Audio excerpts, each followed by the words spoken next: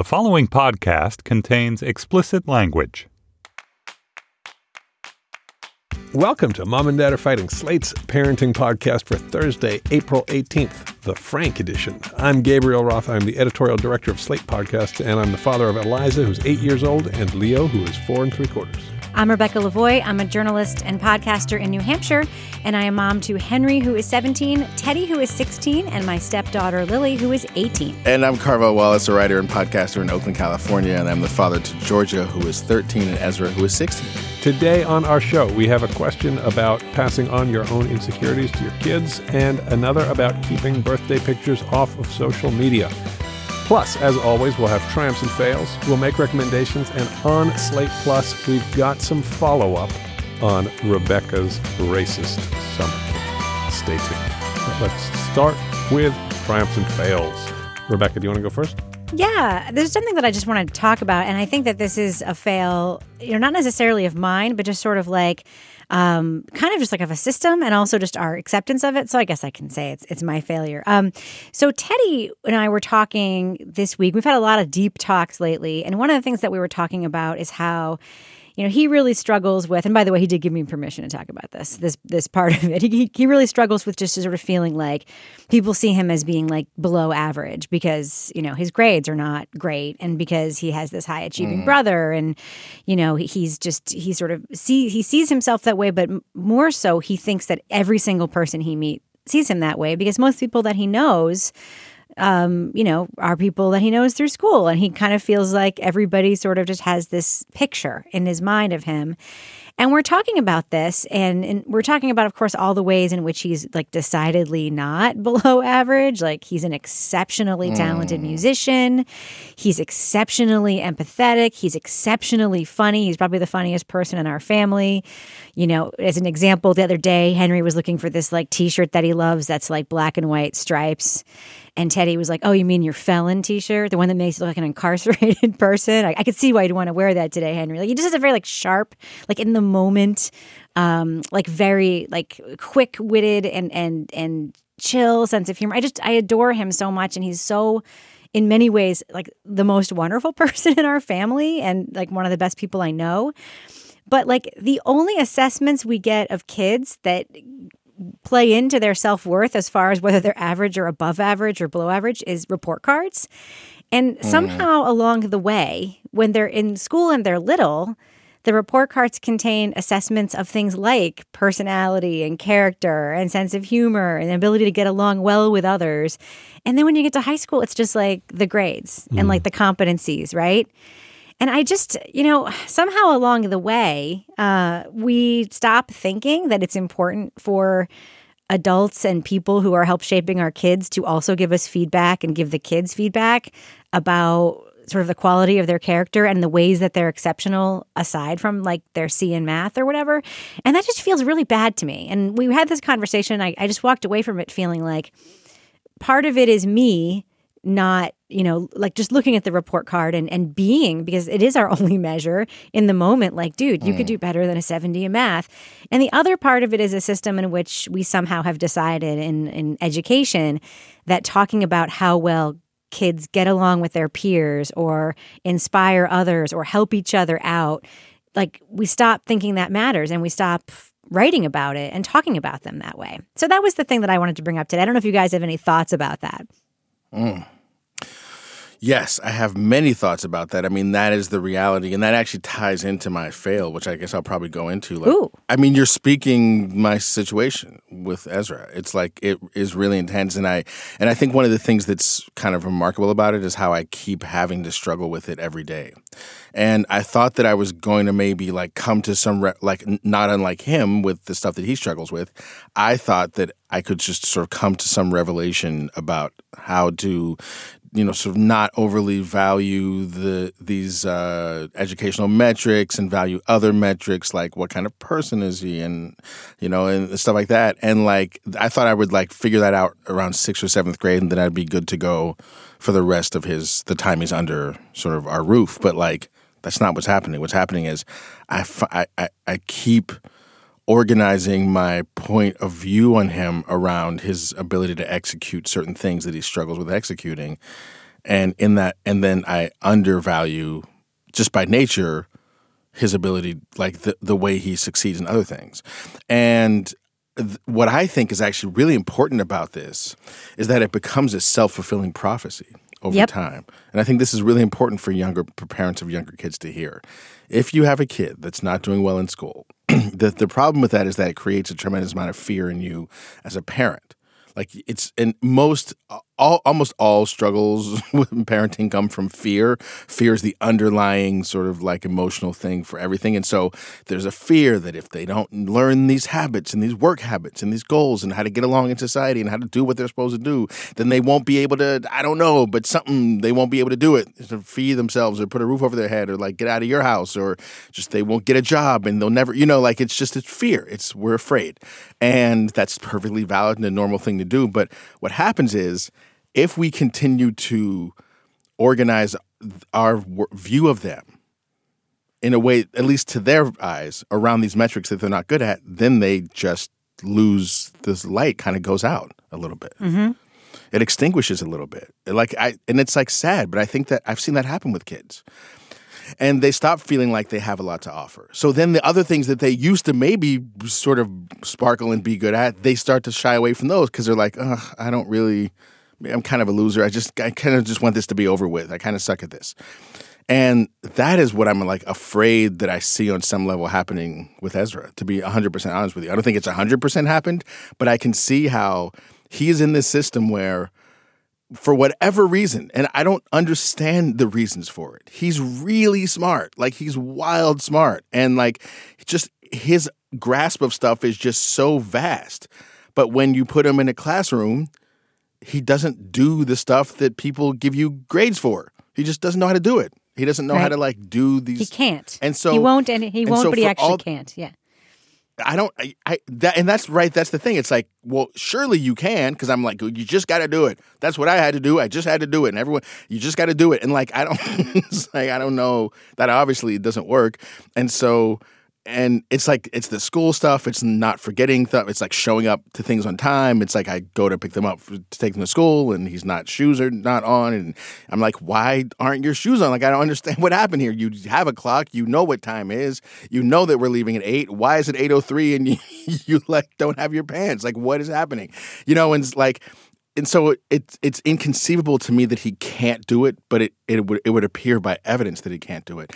And what happens for him is that, as he continues to like just feel like someone whose main identity is defined by not doing something, then he feels like someone who can't do stuff. And that just builds up. And then he only wants to do things that he knows he can do. And he doesn't want to try anything else. And that really sucks. That's my fail, actually. I was going to talk about that because things were going fine for a while, and he and I sort of got into it this weekend about some like stuff, and it was fine. It wasn't tremendous. No one lost their temper. No one like freaked out.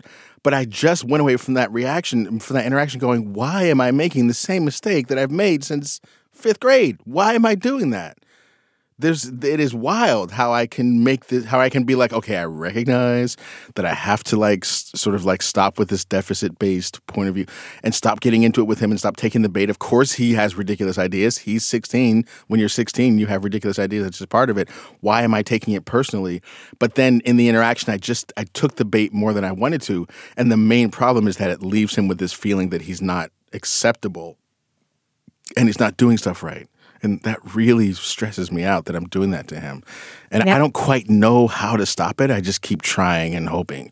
And I just keep trying anew every day. And that's all I have for it. But this is like a serious thing.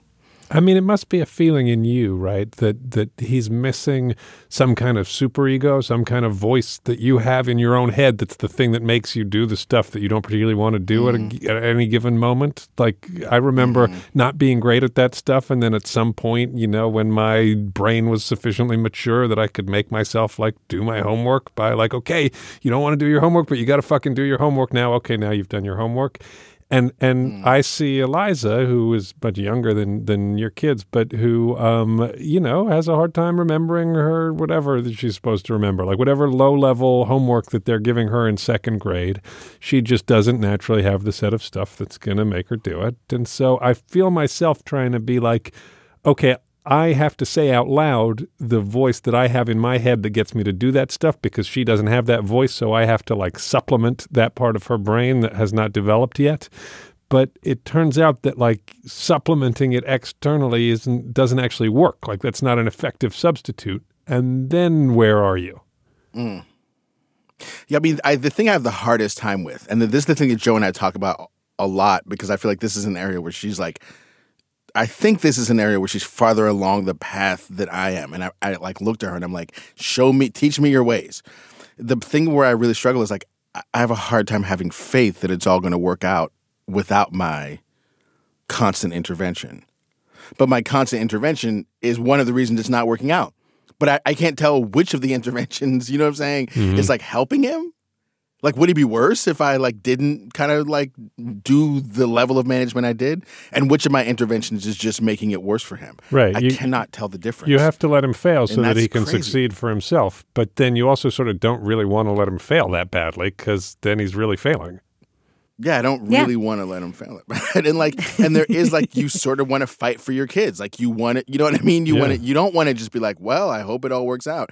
You want to be like, no, God damn it. This is how, I'm going to my job is to make sure that you have this capacity to do these things that you need to do in order to survive and have a productive life. And sometimes you have to do that over resistance from the kid. Obviously, so much of parenting is making your kids do things that they need to do over their resistance. I mean, it's like wear a coat. I don't want to wear a coat. Put in a seatbelt. I don't want to put in a seatbelt. Get in the car seat. Like so much of parenting is that. The hard part is knowing what is that and what is just you being overbearing. Honestly, I think my conclusion is that you never quite know, but you have to ask that question every day.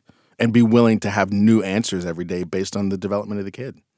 Okay. Well, that was some very good fails, guys. I feel a little bad because I just have like a dumb, cute story about me and my 4-year-old, and it doesn't have a whole. We need that now. Sure. Okay. Right. Palate cleanser. Okay. I just need to set expectations properly, right? This is more like your traditional like anecdote that we do here sometimes.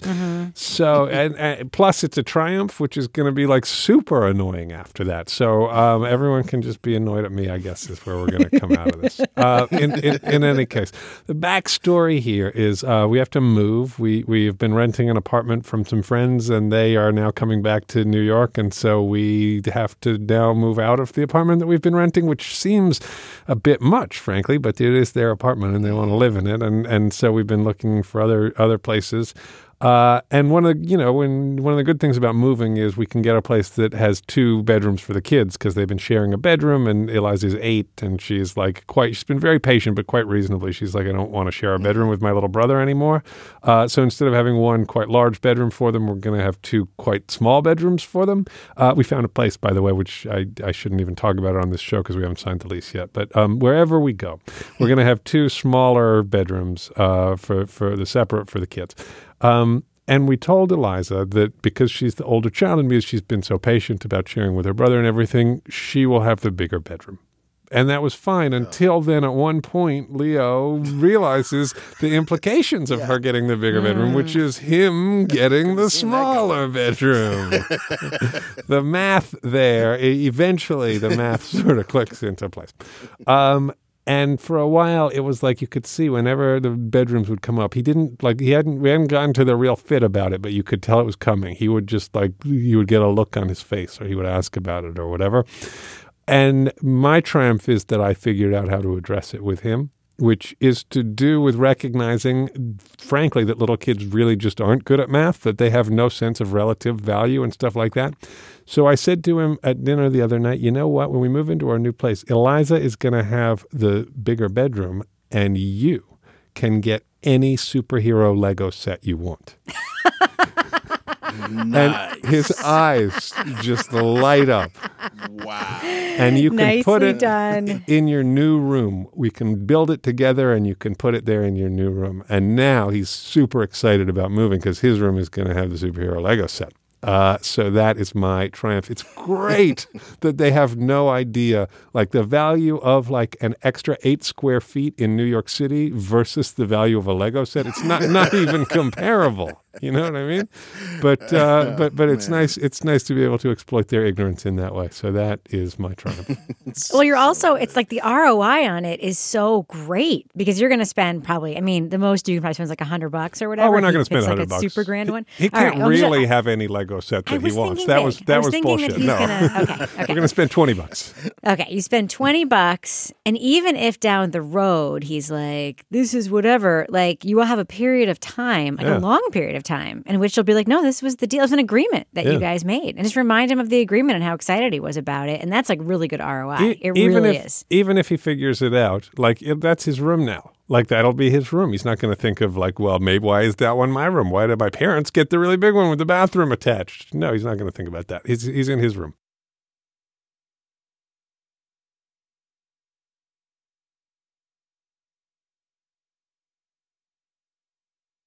Now's the time we do the business. If you're not yet subscribed to Slate's parenting newsletter, not sure what you're waiting for, go to slate.com/parenting email. You'll find out when there's a new episode of this show, a new care and feeding column, a new Ask a Teacher, a new My Parents' Work-Life Balance. Have you read My Parents' Work-Life Balance on Slate? It's so fun and good. We talk to different children about how they perceive their parents' lifestyles. The answers will surprise and delight you. Anyway, you can find out about that and so much more, slate.com/parenting email. As always, if you have a question that you want us to talk about on this very show, Mom and Dad Are Fighting, Slate's parenting podcast, you can leave us a message on our voicemail number 424-255-7833, or you can email us at our email address, which, as you may know, is momanddad@slate.com. We have a Facebook group. I know everything on Facebook is horrible, but that does not apply to the Slate Parenting Facebook group, which is, in fact, rather wonderful. Lots of parents having really good discussions and sharing tips, triumphs, fails, making recommendations, asking for advice. It is a cool community. Also, every now and again, someone does something obnoxious and we get to block them and kick them out of the community in accordance with our no assholes policy, which is both fun for me and also makes the group fun and cool for everybody. Go on Facebook, search for Slate Parenting. On Slate Plus today, we're going to hear the very latest on Rebecca's racist New Hampshire summer camp drama. If you remember that segment from almost a year ago, you are surely salivating at the thought of another installment. If you don't, that's the kind of behind-the-scenes thread that Slate Plus members are up with. So if you're not yet a member of Slate Plus, go to slate.com/momanddadplus and join today. You get a bonus segment every week. You get no ads in this or any other Slate podcast. And most importantly, you get the warm feeling of satisfaction that comes from helping your favorite podcasters make your favorite podcast, assuming that we are your favorite podcasters and this is your favorite podcast. Slate.com/momanddadplus. Try it free for 2 weeks. What have you got to lose? Okay, onward.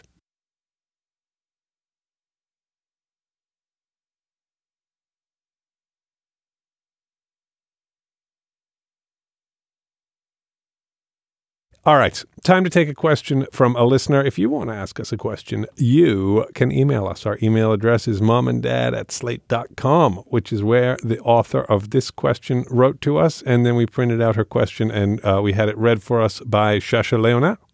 Here it comes. Dear Mom and Dad Are Fighting. This week, I had an epic fail that rocked me to my core. I am a 48-year-old married father of an 8-year-old son. As a child, I was abused by my father. Some physically and a lot emotionally. Additionally, I was bullied in school and left out from the cool kids table.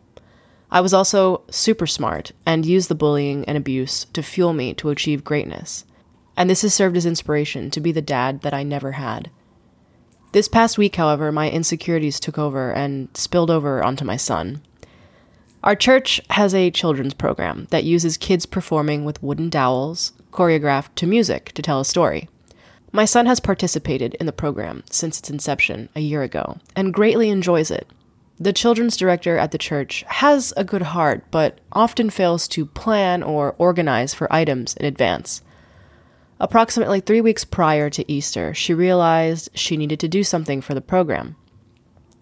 The normal program would have approximately 30 kids with maybe 2 to 5 central storytelling elements. However, with the lack of planning this year, the disorganized director decided to do a program with her daughter and 4 children from the popular families. Upon hearing this, I became flooded with feelings of exclusion. I projected my discontent while discussing it with my wife while my son was around. Now he has feelings of exclusion from something he loves doing, and my projection of the dislike for the popular kids. When his genuine emotional injury came to the surface, I realized that it was my framing of the event that framed his view of the event, and I became devastated. My central question is, how do I prevent the insecurity and exclusion feelings of my past from influencing how my son frames the world? Thank you. This is one of those things where you can't fix your parenting without fixing yourself.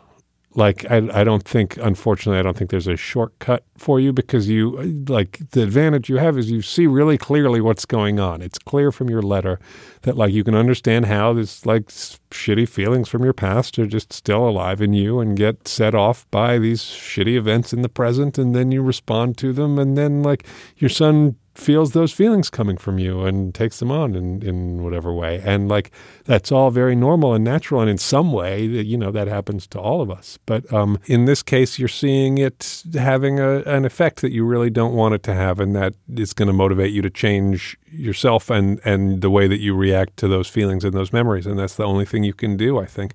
I don't know if you've ever done therapy, but this is a thing that being in therapy is really good for, is talking about things that happened to you in the past that you maybe haven't talked about out loud in a long time or gone into deeply in a long time because they're painful and they suck. But it can help to do that in order to know, well, these feelings are about that thing that happened before and they're not about this thing that's happening right now.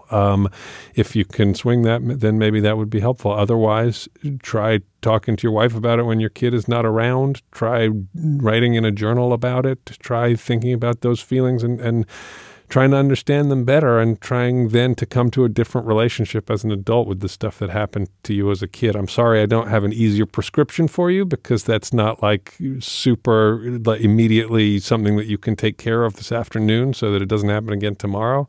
But I don't think this is a thing where you can prevent a recurrence of that kind of episode through sheer willpower alone, because these feelings are super strong and they come out when they're going to come out unless you like reckon with them properly. That's what I think. What do you think, Rebecca? I agree with everything you said, Gabe. And the really telling line of this writer inner's email was, you know, when he directly made the direct idea that the director did a program because there was a lack of planning with her own daughter and 4 children from, quote, popular families, right? That tells me that he is not over and has not overcome the feelings of exclusion and the feelings of insecurity and the things that he suffered as a kid, because that's the conclusion that immediately was jumped to here. And then that was the conclusion that he bitched about to his wife because, you know, he was feeling this way. And those are the words he used because that's where he went immediately. So that's why I agree with you that perhaps, you know, as much as he's says that he's overcome this so that he could be a great dad, and it sounds like he is a great dad, and I'm not saying anything other than that, you are not going to be able to stop framing the things the way you frame them until you stop framing things the way that you frame them. And that is internal work. In the meantime, you know, your son is 8, and I think 8 is old enough to have a similar conversation with him that you are having with us through your email right here. I mean, I think that your son probably would understand if you said, you know, all those things I said about, you know, the church play, that was my stuff. That isn't what actually happened. Like, this director did not exclude you. You know, these kids are not better or more popular or cool than you are. It was just poor planning. And that was my insecurity about stuff that happened to me as a kid, when I was a kid, that I was framing that through. And I'm really sorry. And I would hate for you to think that any of that was true. I made a mistake in saying all those things. Like, I would start there. And then I would, when you have these interactions with your kid and through your kid where you feel like he's being, you know, in some way victimized the way you felt victimized when you were a kid, just like you got to do something to remember this is your lens, and that when you find yourself needing, for instance, to talk about it with your wife, just like assume that your child might be, I don't know, eavesdropping, and, start the conversation with, hey, I know this is my lens of feeling like these leftover insecure feelings from when I was a kid, but man, that really sucked when that director, picked those other kids and like wasn't organized and planned. I think that even if you started acknowledging what your lens is, it might change what your delivery then is of that message, because you might find yourself actually thinking about that lens as you're talking about it. I think that would be really helpful both in your thinking about this and in your conversations with your family. But I do think that you are still in a place with some pain in it. And I do think that that's where you need to start here. Yeah, like I this conversation we had at the beginning of this show about the way in which, like our kids trigger us. One of the things that I even realized just yesterday was that some of my irritation with my kids' seeming inability to operate with executive functioning and sort of executive functioning management is triggered by the fact that when I was growing up, I experienced a lot of fear, insecurity, chaos, a lot of wild stuff, and developing executive management functions was a little bit of a key to survival for me. It was a way to keep chaos and the unknown and the abject at bay for 11-year-old me. And so I would learn stuff, and I would organize things, and I would think about things, and I would just develop theories about stuff. I use my brain as a way to ward off some emotional stuff. Okay, so great. And so when I see my dear loved one who doesn't seem to be organized using his brain, then my thought is that, well, he's inviting chaos and he's gonna suffer, and he's sort of not utilizing the survival strategy that I had to utilize in order to. And the way I realized I made that connection was in therapy. That's where I made that connection. My therapist pointed out this thing about that, and then I said, oh, that might explain why I get so triggered when my kid is just being a kid and just being themselves, which, by the way, is fine. That might be why I take it so personally and find it such a life or death matter. And so the reason I'm sharing that is because there's a couple things in there. One is that we are always dealing with whatever information or input arrangements that we get from our experiences in childhood. They continue to run our lives. That's just a fact. They just do. And you don't get free of them, but you can get free of them running your life. And the way to get free of them running your life, in my experience, is by getting some distance on it, and just instead of sort of going with that voice, I got to keep everything in order or else we're all going to die, I get to go, oh, that voice is telling me. One of the things happening in this moment is my keep everything in order or else we're all going to die voice is tripping out right now. Doesn't mean I have to listen to it. I'm just aware. But that little moment of pause, that moment of distance from our pathology and our behavior is key, I think, to not having this stuff run our lives and then consequently run our children's lives. We have such an intimate relationship with our kids. They inherit all of our pathologies. Just not necessarily cellularly, but just from being around us all the time because we're in their heads. And so it's like Gabe said at the beginning, you really have to deal with your own stuff if you don't want to make your kids deal with it. Someone once said, children fight the battles their parents lose. And for me, I recognize that I continue to have to deal with stuff. And so I think that like Gabe said, this is not, I don't have a thing that's going to make this never happen again or make it, fix it this afternoon. I think that what you're revealing in this letter is that you still have a lot of shit to work through, and it's really important for your kid to work through it. And it's mandatory for you to go and work through it in a substantial sort of ground up kind of way, because willpower alone isn't going to keep your kid from inheriting the toxic fallout from this horrible experience you had as a child. So that's the one thing. The second thing I was going to say is that I agree with Rebecca that you can talk directly with your kid about what your experience is. And I think that kids will, my experience is that kids learn how to separate their own experience from your experience if you acknowledge, actually this is a thing for me because of this. That's a good stopgap measure. While you're waiting to excavate and fix your whole insides, one really helpful stopgap measure is to pull your kid aside and say, hey, when I do this, it's not because of you, or not even because it's really happening. It's because I have my own hangups about this stuff, and I'm working on that. I find that to be a really helpful thing because it frees your kid to have their own experience, which brings me to my third and final point, which is that in general, when you think you might be triggered by something that's going on, instead of telling your kid what's happening, you should ask them how they feel first, because he may not even feel anything about it, and then you don't have to get into it. But I think it's important in these difficult situations to let kids to let their emotions and feelings guide the conversation. You could say, wow, so you're not in the thing. How does that feel? Not like, oh my God, I can't fucking believe this. What is that supposed to be? Oh my God, so you're not in the thing. How does that feel? If a kid's like, yeah, that's cool, because then I don't have to be stressed, or I wish I was in the thing more, then you can let that guide how you sort of have the conversation with them, but you're putting their emotions front and center, because that is the hard part about parenting is we have our own stuff, but our own stuff can't be front and center when we're parenting. The kid's emotional life has to be at the center, and we have to keep working to make that the case. All right. Thanks so much for writing in. Good luck with this. This episode is brought to you by Progressive Insurance. Hey, listeners, whether you love true crime or comedies, celebrity interviews, news, or even motivational speakers, you call the shots on what's in your podcast queue, right? And guess what? Now you can call the shots on your auto insurance, too. Enter the Name Your Price tool from Progressive. The Name Your Price tool puts you in charge of your auto insurance by working just the way it sounds. You tell Progressive how much you want to pay for car insurance. Then they'll show you a variety of coverages that fit within your budget, giving you options. Now, that's something you'll want to press play on. It's easy to start a quote, and you'll be able to choose the best option for you fast. It's just one of the many ways you can save with Progressive Insurance. Quote today at Progressive.com to try the Name Your Price tool for yourself and join over 28 million drivers who trust Progressive. Progressive Casualty Insurance Company and Affiliates. Price and coverage match limited by state law. Time to take another question.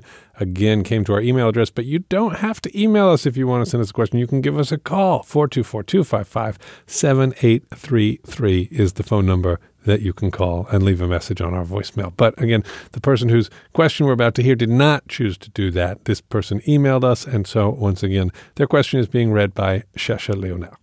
Dear Mom and Dad are fighting. In a couple of weeks, my husband and I will be hosting our daughter's first birthday party at our home. There are two issues on which I wanted to ask for your advice. First, we decided when our daughter was born that we wouldn't share pictures of her on social media. After some pushback and hurt feelings, our families accepted our decision. I feel a responsibility to remind our guests, approximately 30 people, that they shouldn't post any photos that they take of my daughter at the party. How do you think I should phrase this, and how should I present it to them? My initial thought was to put a sign on the front door saying, "Please remember, no photos of Marigold on social media." Is that too strange or abrasive? I don't mind if people post photos from the party of themselves or their own kids on Facebook, just not mine. Second, my aunt has decided that she will be bringing a +1 to the party. I don't mind so much about an unexpected additional guest, but I have no idea who she plans to bring. She has struggled with depression and self-medication issues and death by suicide of her husband. She often seems detached and emotionally fragile when we see her. A couple years ago, she started casually dating a nice man named Frank, and he has attended many of our family gatherings. I would normally assume she's bringing him to the party, but I have reason to believe that he has been MIA from her life for several months now. And if she's bringing him, wouldn't she just have said, "Frank will be coming with me to the party," instead of giving a vague RSVP +1? I sent her a message asking who she will be bringing, but she hasn't answered me in over a day.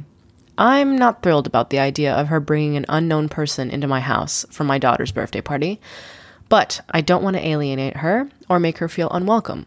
Do you think I should press her for more information, or just let it go and hope for the best?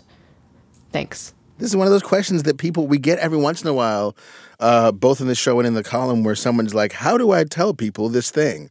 And I'm like, you tell them. That's how you tell them the thing. You say the thing that you want them to know. That's how communication works. I don't mean to be like an asshole about this, but this person is they have their requests, and their requests are, specific, not unreasonable. I mean, I don't know that everyone would agree that they would say, okay, no, never post a picture of my kid on social media ever. But I think it's perfectly fine if that's their point of view. That's fine. It's your house. You get to make that call. You're not harming anyone with that. It's not damaging. And the same thing with wanting to know who this plus one is that's going to come to your house. That's fine to want to know that. I think that's appropriate. I think that's and so you just say no pictures of the kid on social media, and you do it in a way that people won't forget. So you put it on a sign. I don't know. You make little placards. I don't know what you do. But you just say it in a way just like as if you were to say, take your shoes off when you come in the house, or a reminder not to flush anything but toilet paper down the thing. You just put it in the place where people see it so that they remember the fact. You don't have to feel bad about this being something that you want to do because you're allowed to say that. You're allowed to say, don't put pictures of my kid on social media. That's perfectly appropriate. Same thing with Frank or the unknown plus one. That's even more, to me, that's even less of an outlying thing. It's like if your aunt is going to bring some person to your kid's birthday party, you should know who's coming to your kid's birthday party. That's not unreasonable to ask. And so if your aunt you can say, I'm not comfortable with you bringing an unknown person. And if your aunt's offended by that, then that's her problem. I'm sorry. Like if you don't get that you can't just bring strange men to like your kids, to like your grandniece's birthday party or whatever it is, second niece, great niece, birthday party, then I don't know, then that's just you. That's your problem. So I think this lady just needs to say what she needs to say, to whom she needs to say it, and keep it moving. And if they have problems with that, that's on them. That's what I think. What do you guys think? I think this is the classic trap of overthinking everything, which I don't want to say is like the writer inner's personality generally, but I do think I do think that sometimes I'm glad you don't want to say that. No, well, let me finish my sentence, I don't Gabe. want to say this thing that I'm currently saying. I'm going to go on a limb and guess that this is the writer inner's first baby, because I think there is an overthinking trap that is also set for you when you have your first kid. Because we've talked about a million times on this show, you think everything has to be a certain way or everything will be ruined. And that is just not true. But it does sometimes get you into this trap of like overthinking everything. I actually think that the social media thing, it's not something that I would ever think about or worry about. But like, if you worry about it and think about it, it's not an uncommon thing. I think it's becoming more common for people to think that their kid has separate rights to privacy than they do, and that they don't want their kid being on social media. That's fine. And I think posting a sign is fine. I would even post more than one. Also put one in the bathroom mirror. I think that's a super good idea. As far as the aunt thing, what really strikes me here is all of the details that the writer inner felt the need to include above and beyond just, is it okay for me to think that someone shouldn't bring someone I don't know to my, baby's birthday party? That's a judgment call. I mean, if you, generally speaking, like and trust your relatives and you, generally speaking, don't fear that kind of, intrusion into your home by a stranger causing harm, then, that's fine. But if you are a little bit more cautious about kind of that, who walks across the threshold, who's around your kids, I mean, and if your relatives have not had a pattern of displaying behavior that you felt like you could completely stand behind and be trusting of, then that, again, is your line to draw. But the detail here that really strikes me is that this writer inner says, I sent her a message and she hasn't responded in a day. What do I do next? And the next thing you did was write to 3 strangers who do a podcast and ask them.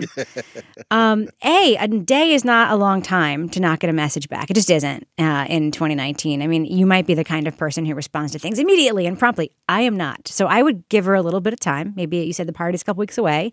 Maybe wait through the weekend and then reach out again. Say, hey, I don't know if you saw my earlier message. And second, if you feel comfortable enough with this relative to invite them to your intimate, personal celebrations and family events, at some point, I would hope that she would stop being seen as the tragic, self-medicating survivor of a husband who died by suicide, and maybe go looking through the lens of her as, a whole person, a person who's part of your family, because I do get just a little bit of a rub of lens looking here that just makes me uncomfortable given the pressure you've put on her that she has to respond within a 24-hour period. So to me, that either says you don't trust her and you do need more information, or it says, maybe you're just pushing a little too hard and you need to just give this lady a little bit more time to communicate back with you. Those are my takeaways from the email, but I do think this does smack of an overthinking trap. And, that's something that you might want to think about in your communications with your friends and family going forward through your parenting journey. Yeah, the one thing I have to add, you guys have basically answered this. I think the one thing I have to add is it's completely your right to want to keep pictures of your 1-year-old off of social media. That is, in some ways, that seems to me to be the correct position to take. That seems like appropriate and right to me. There will be pictures of your 1-year-old on social media. I promise you, it's just going to happen. Yep. You're having a birthday party. You said you were having like 30 relatives over. Then there's going to be like whatever other events they go to. Somebody's going to take pictures of the kid. It's a cute kid. Somebody's going to take a picture of them and then put them up on Facebook or put them up on Instagram or put them up on Snapchat or put them up on music.ly or put them up on whatever is happening now. and that may be terrible. There's all sorts of terrible things that can happen as a result of that. Probably none of the terrible things will happen, but then subsequently lots of terrible things will happen as a result of your kid being involved in social media. This is the terrible world that your child is growing up into, and I wish that weren't the case, but sadly it is. And you could make your peace with it now a little bit. You can still tell your relatives, oh, by the way, we're trying not to put pictures of Marigold was the name in the question. Although I want to specify for listeners that when this question came to us by email, Marigold was within square brackets to suggest that the letter writer's child is not actually named Marigold, which I feel like would increase my sympathy if I were a listener and I found out that the name was not really Marigold. So, point of order, though, when we were reading it back just now, I wondered if the brackets meant that it actually is the real name, and we shouldn't say it. To use it. Oh, I just had a panic. Like, did we just this whole thing up? Can't be. Because why would you? I mean, can't be. It can be. A, Marigold, not a name. B, no, not possible. We're gonna get so many angry emails from anyone. All right, we're putting all our chips on the there. probability that the kid's name is not really Marigold. But you're welcome to say we're trying to keep pictures of Delilah off of social media. Now I made up a name to cover for the fake name Marigold. We're trying to keep pictures of Marigold off of social media, and please don't post any pictures. And some of your relatives will think, oh, she's being a bit pushy and self-indulgent, and some of your relatives will think, oh, fair enough, that's a reasonable request. Doesn't matter. You can't control what they think. And then some of your relatives will just completely ignore you and put pictures up on social media. And you can be mad about that, or you can be fine about it, or you can hear me saying this and get mad about it in anticipation, or you can get mad at it when the event itself actually happens. But it's going to happen, and unfortunately, this is one of the many, many things within parenting that you will find is just not something that you get to decide, not because it's not your right, morally speaking, to make that decision, but because the world has not given you that power. It's not in your gift, as the British say, to control that. Mm-hmm. So I wish you luck in dealing with the realization that pictures of Marigold are going to appear on social media, whether you like that or not.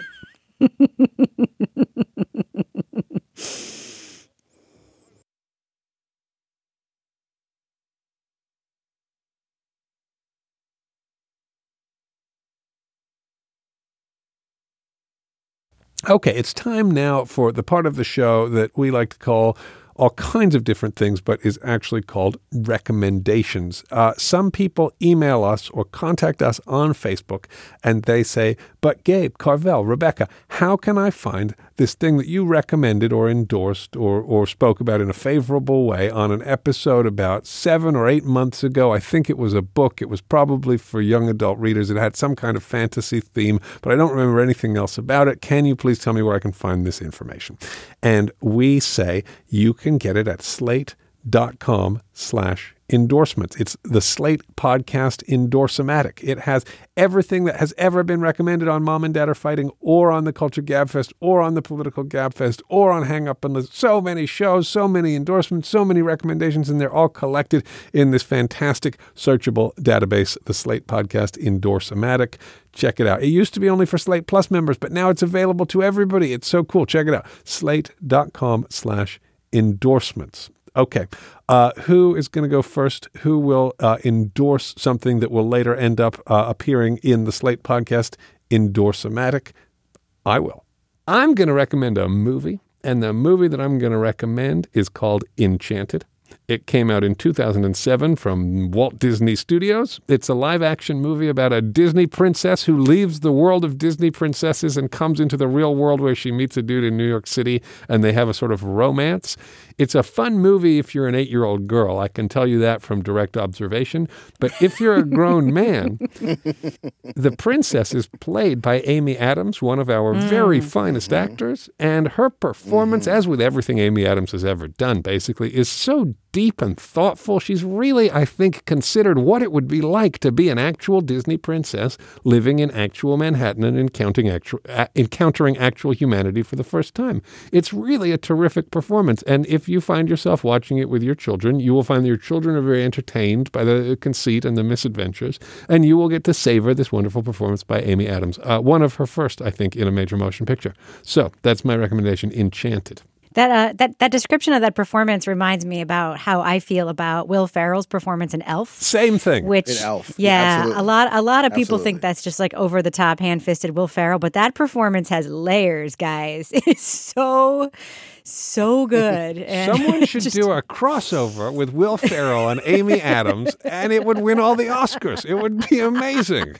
I really think she's great in The Master, but just under She's The just Master great. by Paul Thomas Yeah. Anderson, I would put her performance in Enchanted. Rebecca, what are you going to recommend? I'm going to recommend a Netflix show that is a spinoff of, if you guys are news consumers, you might know that Vox, one of the things that they do a lot of is those little explainer videos on their website, news explainer videos, topical explainer videos, data, journalism explainer videos. There's actually a series on Netflix called Vox Explained, which, you know who it's for? I'm not saying it's for me. It is for the teenager who wants to be a frickin' know-it-all at dinner and just like know Oh a my lot God. about a lot of things. I have So one of those. yeah, Yeah. there's a whole episode. Some of them are deeper. There's episodes about the gender pay gap, and there's episodes about the race wealth gap. We need that. There's an episode about extraterrestrial life. There's an episode about esports, the stock market, why diets fail, K-pop. So it's just kind of one of these shows that's it's only 20 minutes long and like really crisply produced and perfect for the teenager who likes to be a know-it-all at dinner. So that's my recommendation. Vox Explained. It's a series on Netflix, and I believe a second season of it is coming out soon. That is great. It's so great to know that, Rebecca, you and I have the exact same child, that we actually share We have the a same child. kids. I think we have We have the same kid. It's phenomenal. It's as if 'Cause all that is- adolescents are in fact the same in a way. It is. That is right up the kid's alley. He definitely needs that. Okay. Well, I hate to go all media, like all TV, all screen time in these Do it. recommendations, but I came in here planning to recommend a lighthearted comedy for kids maybe 13 and up, and that's Brooklyn Nine-Nine, which I don't think has ever been recommended on the show. And I actually, I got into I stirred a little trouble this morning with my kids by suggesting that the show, while good, is overrated and that people are too hyped off Brooklyn Nine-Nine. And both my kids were like, Dad, this is like, what the fuck are you? You know what I mean?